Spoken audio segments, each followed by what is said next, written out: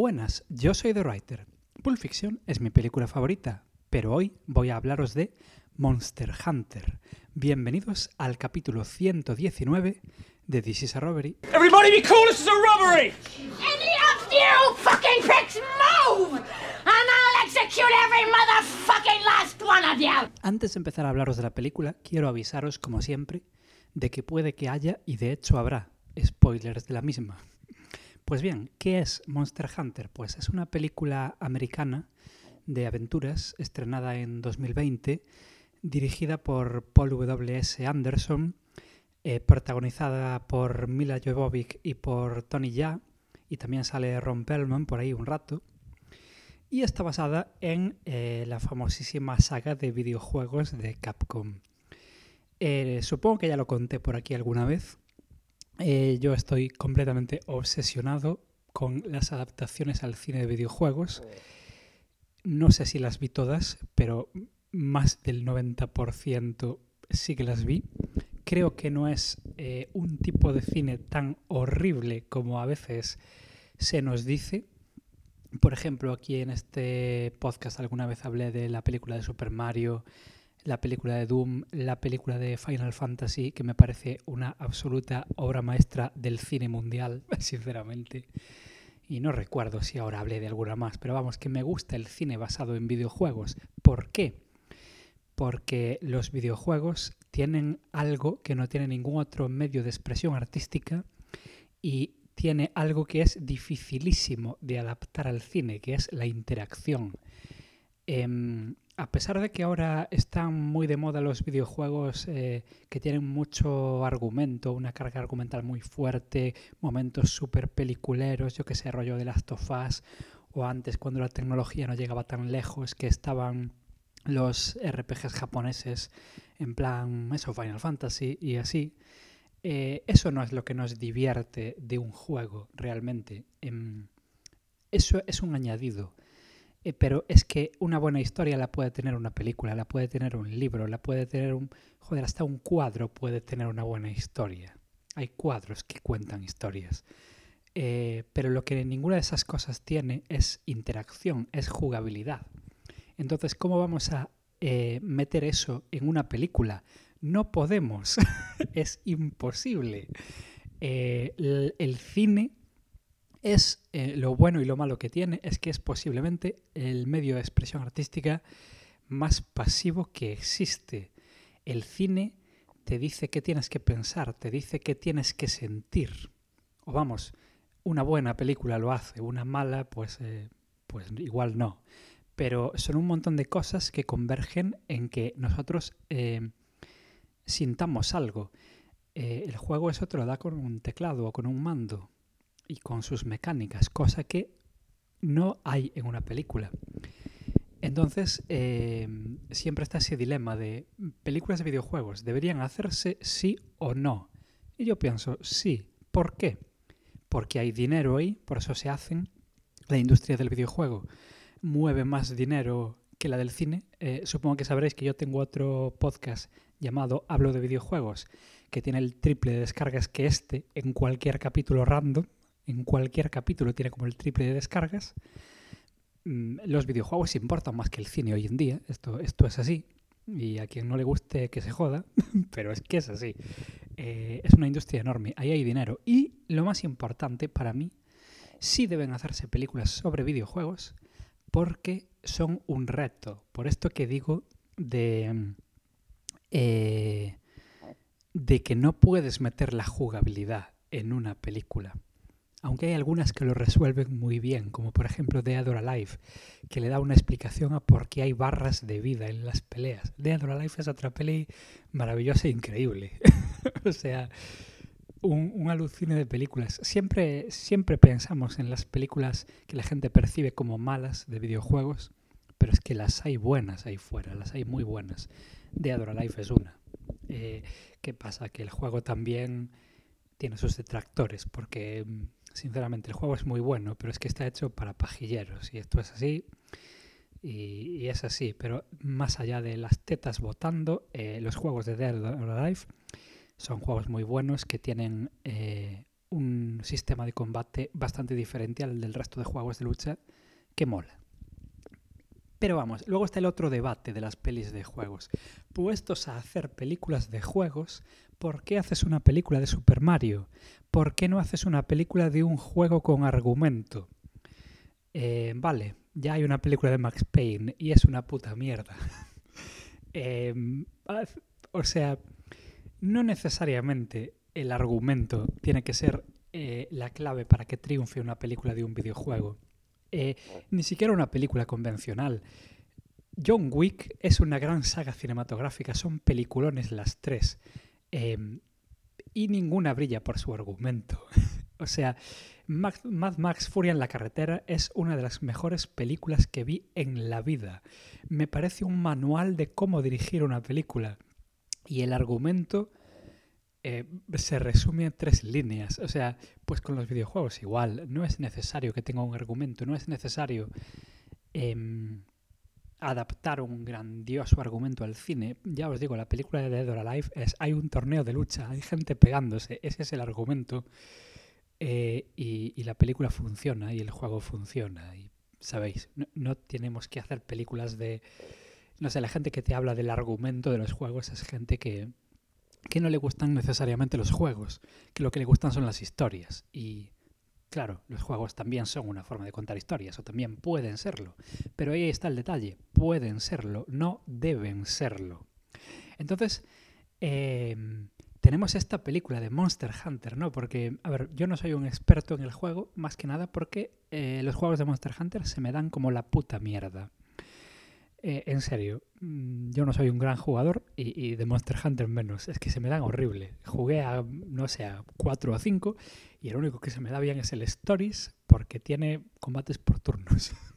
Pero el típico Monster Hunter a mí se me da fatal, se me da horrible. Pero vamos, conozco un poco del juego para poder compararlo con la película, porque yo creo que sí, las adaptaciones deben compararse con la fuente original, si no... Haz Alice matando monstruos gigantes en el desierto. No le llames Monster Hunter. Tiene que ir de Monster Hunter la película. Y va de eso. Bajo mi punto de vista, yo creo que sí. Y es un juego que también el argumento brilla bastante por su ausencia, a pesar de ser un RPG de Japón. La película también, pero tiene muchas virtudes. Os empiezo a contar. La película cuenta la historia de... el personaje de Milla Jovovich, que es un soldado que está allí en el desierto, en alguna misión que no nos importa, porque esta película se pone a andar muy rápido. Es una película que dura 1 hora y media y sabe lo que quieres ver y te lo viene a dar. Paul W.S. Anderson es un experto en esto. Es el principal responsable de las películas de Resident Evil. Es el director de la primera peli de Mortal Kombat. También grandísimas pelis, las de Resident Evil, la primera de Mortal Kombat. La segunda me gustaba mucho de pequeño, pero viéndola ahora me parece una mierda. El tío tiene un ojo para la acción que no se le reconoce. Es verdad que no tiene mucha personalidad, copia mucho a las veces, y en esta película se nota, del estilo de Michael Bay. Es verdad, no es un autor como puede ser el propio Michael Bay, pero tiene un ojo para la acción, un ojo muy bueno. ¿Qué pasa? Que hay pocos directores hoy en día que tengan un ojo para la acción, y el Anderson yo creo que es uno, y aquí se nota mucho. Tiene momentos de una inspiración esta película en cuanto a la dirección alucinantes. Vamos, os cuento. La chavala está allí en alguna misión que no nos importa con sus colegas soldados, cuando de repente hay una tormenta rarísima y ella y sus colegas se ven transportados a otro lugar, otro desierto diferente del desierto en el que estaban. Un desierto con unas estructuras de piedra ahí majestuosas, un desierto más arena, porque el desierto en el que estaban antes era más como tierra dura. Allí ven cosas raras. Ellos estaban buscando a otro equipo suyo, de otros soldados de la ONU, creo que eran. Ya ni me acuerdo porque no es importante. Encuentran sus restos calcinadísimos, con cristal alrededor porque algo quemó tanto eso que cristalizó la arena. Y este desierto es un desierto especial porque hay un monstruo enorme y más monstruos que habrá. Una cosa que no dije es que la película empieza con un prólogo de un barco surcando las dunas. Es un barco que en vez de andar por el agua anda por el desierto. Allí ese barco está capitaneado por Ron Perlman vestido con pieles. Y este barco es atacado por algo que no vemos muy bien qué es. O sea, sabemos que es un monstruo. Si conocemos el juego sabemos qué monstruo es porque dicen el nombre. Es un diablos. Y vamos, que destroza el barco. Y un personaje, el interpretado por Tony Jaa, sale por el aire volando. Y se queda ahí tirado medio muerto en la arena. Y luego es cuando pasamos a esta escena que os digo de Mila y sus amigos acabando en esta dimensión de monstruos. Entonces, a mí una cosa que me flipa mucho de la peli es que los amigos de Mila mueren bien rápido y algunos de maneras bastante que dices, joder, eso tuvo que doler mucho. Entonces, obviamente los caminos de Mila y de Tony Jaa se entrecruzan. Él va con un arco por ahí. Él parece que sabe de la existencia de estos monstruos. Tampoco le está cogiendo de sorpresa que haya un monstruo en ese desierto, como a los soldados. Se acaban refugiados en una cueva donde hay unas arañas gigantes que hacen cosas asquerosas con la gente y matan a todo el mundo. Al final solo sobrevive Mila y se encuentra efectivamente con el personaje de Tony Jaa. Pelean. Tal vez lo de que se pelean a mí me gusta, pero sí que es verdad que son las escenas peor rodadas de la película. Cuando Mila se pelea con él. ¿Por qué creo yo que es esto? Porque durante el rodaje ella estaba embarazada y a lo mejor pues no podía hacer todos esos movimientos que requería su personaje. Y sé que pararon el rodaje durante un tiempo, pero claro, lo pararían hasta un punto, porque esta peli, una cosa que no os dije, es que se ve cara. Se ve muy cara. Se pulieron la pasta bien. Yo no sé cuánto costaría hacer esta película, pero por lo que se aprecia, más que hacer una película de Resident Evil, posiblemente. Posiblemente sí.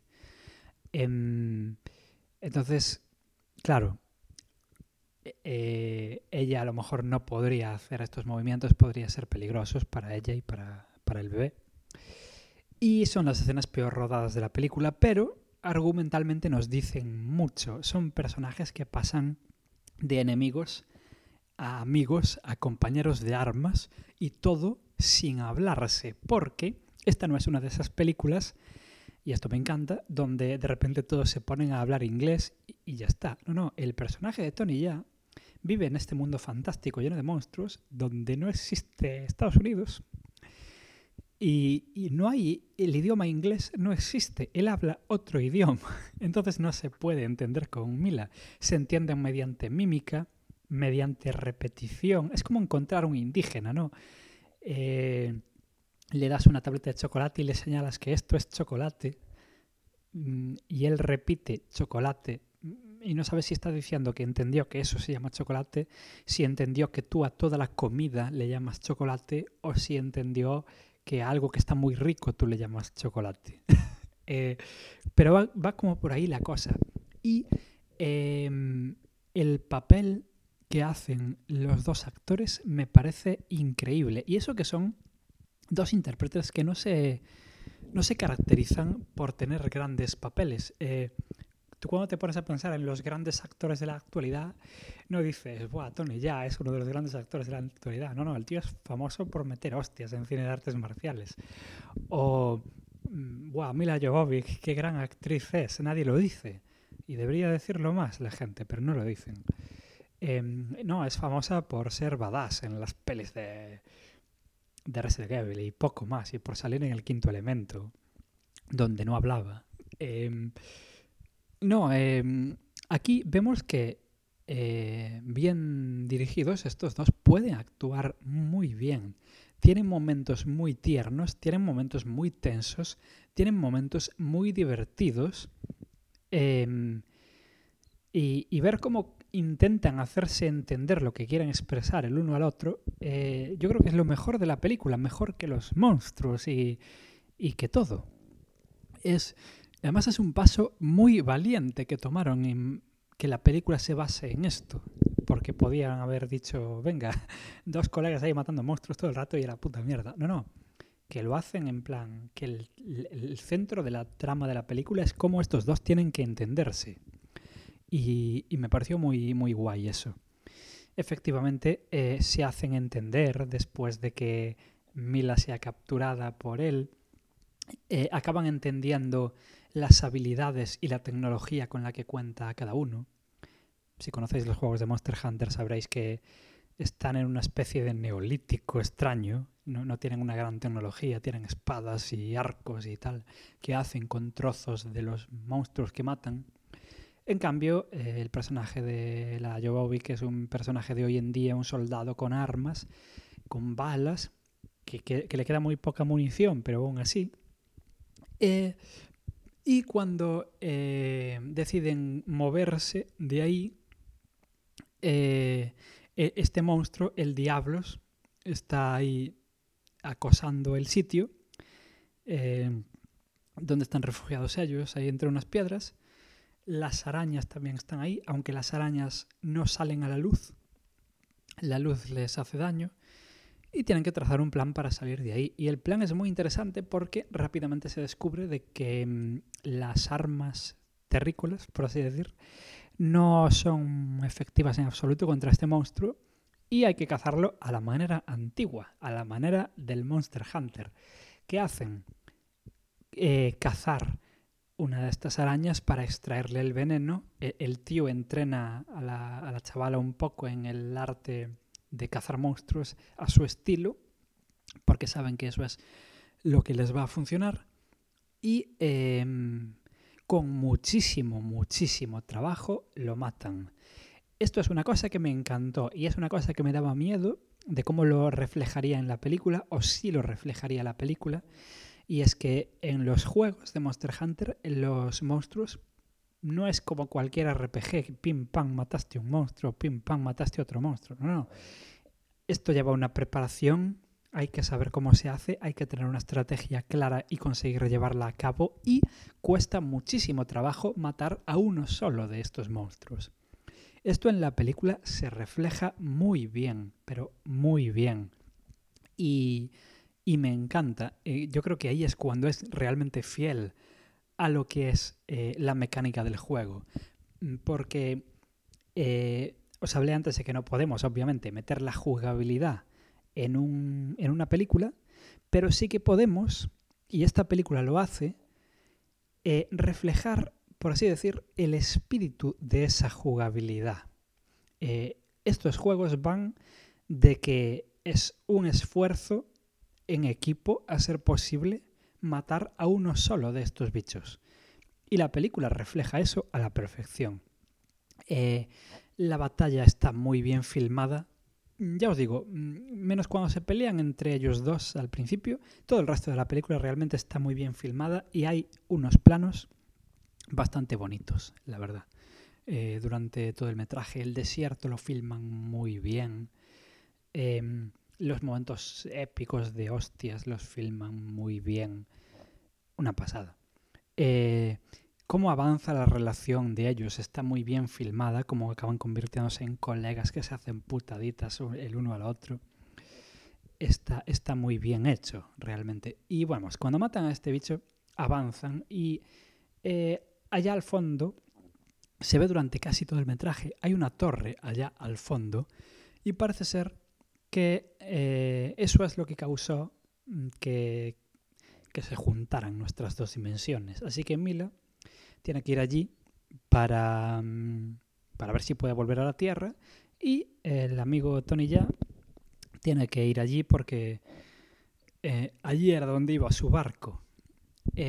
Avanzan por ahí, salen del desierto, bueno, pasan aventuras por el camino, por supuesto, salen del desierto, llegan a un oasis inmenso,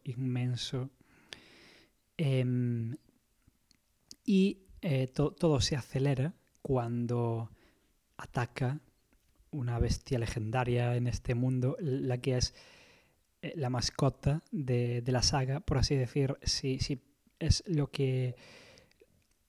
lo más reconocible de esta franquicia de Monster Hunter. El Pikachu del Pokémon, pues el Pikachu del Monster Hunter es un dragón enorme llamado Rathalos, y ataca, y además se encuentran con los amigos de nuestro coprotagonista, que no habían muerto todos. Y Rompelman, después de rechazar el ataque del bicho, encierra en una mazmorra a nuestra protagonista hasta que le convencen de que la deje suelta. Es muy interesante que el personaje de Rompelman hable inglés perfectamente, además. Es una cosa que me chocó un poco. Entiendo por qué habla inglés, porque de hecho te lo explican. Te dicen, no es la primera persona de la Tierra con la que se encuentra. Acabó estudiando inglés.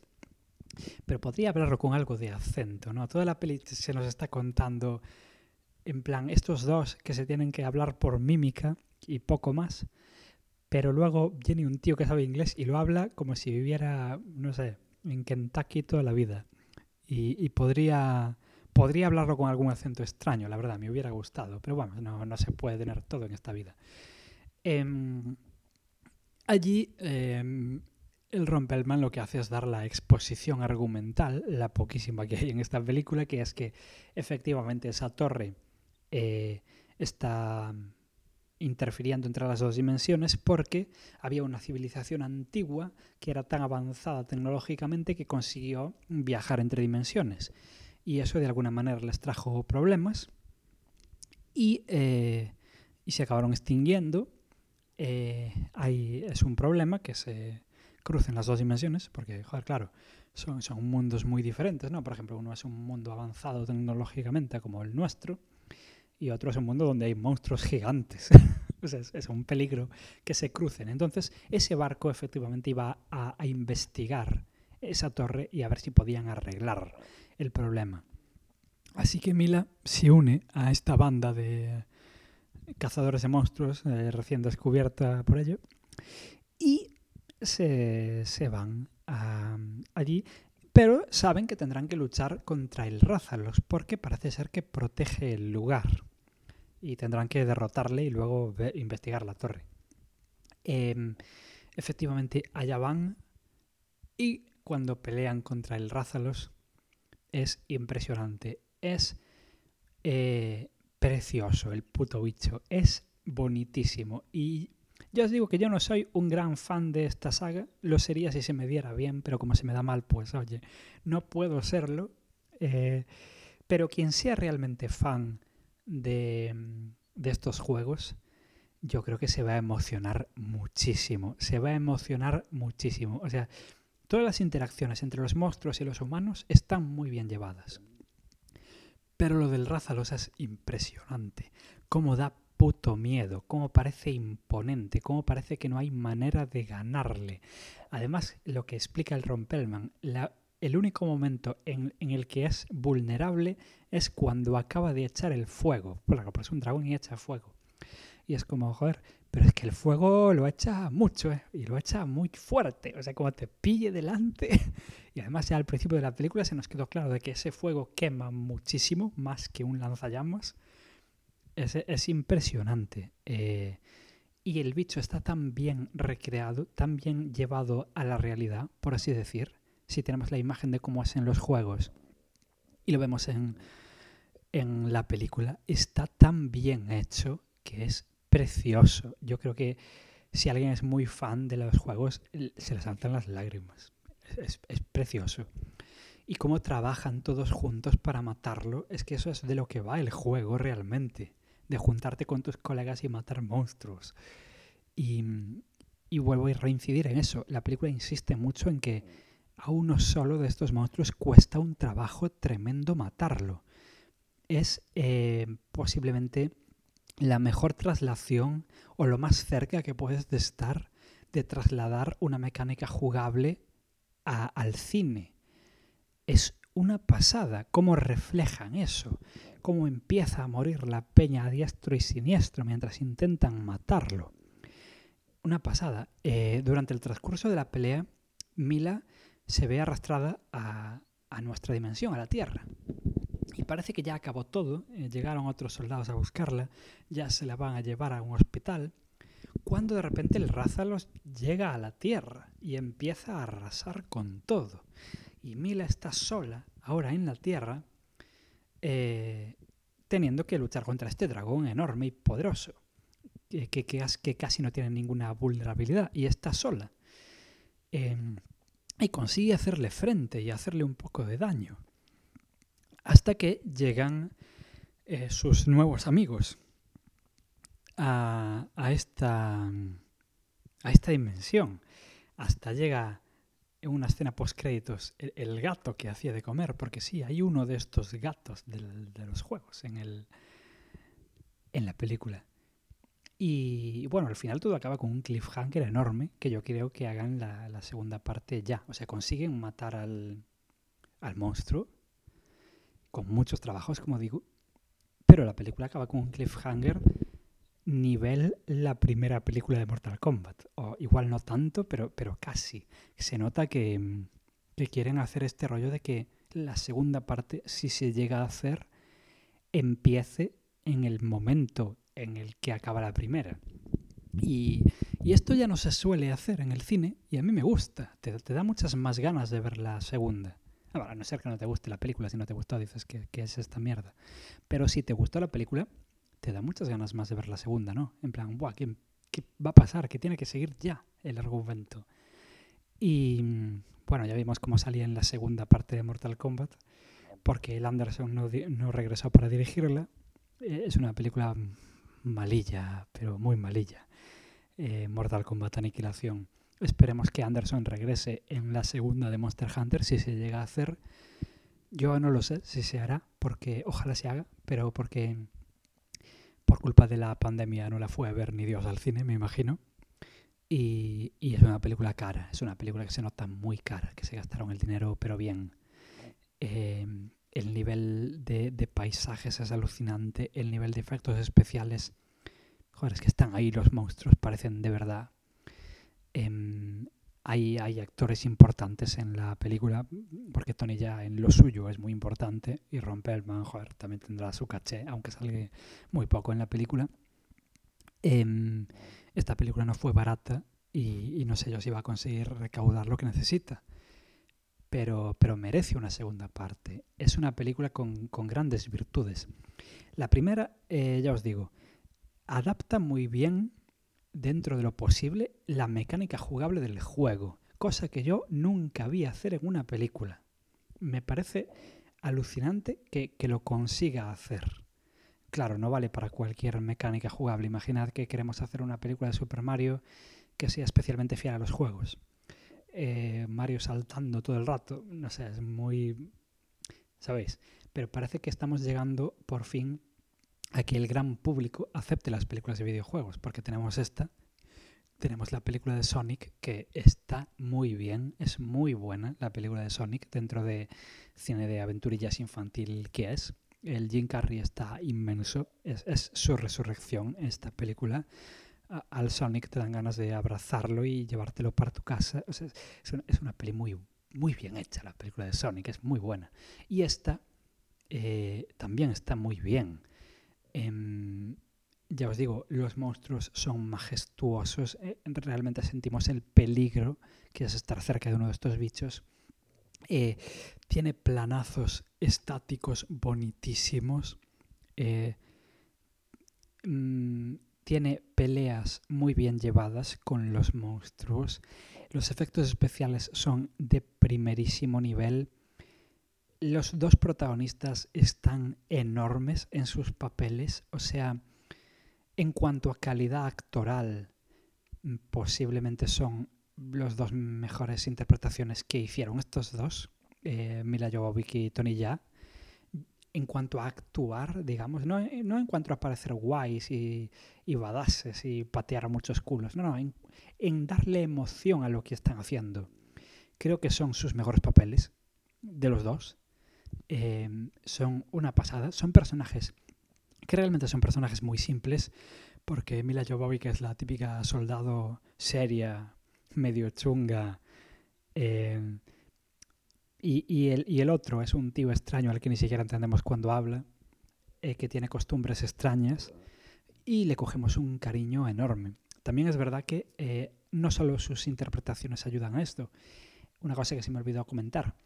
La película nos enseña, y esto deberían hacerlo todas las películas de acción y de aventuras, nos enseña a los personajes sufriendo, pero sufriendo de verdad, sufriendo emocionalmente, sufriendo físicamente. Cuando un personaje no sufre, o parece que no sufre, ese personaje pierde mucho, a no ser que vaya en su personaje, no sufrir. Yo que sé, por ejemplo, las películas clásicas de James Bond, no, que son, mira, este tío es el puto amo que ni se despeina. Las películas de James Bond de Sean Connery, vale, eso sí, pero es que es una excepción. Jungla de Cristal es una grandísima película, aparte de porque está muy bien hecha, y aparte de porque Bruce Willis es que es su mejor papel. Es una gran película porque nos enseña a un héroe de acción sufriendo. Tal vez esta no llegue a esos extremos. Mila sale de ahí andando al final. Pero sí que vemos cómo se dan de hostias, cómo sufren esas hostias, cómo les jode ver morir a sus amigos.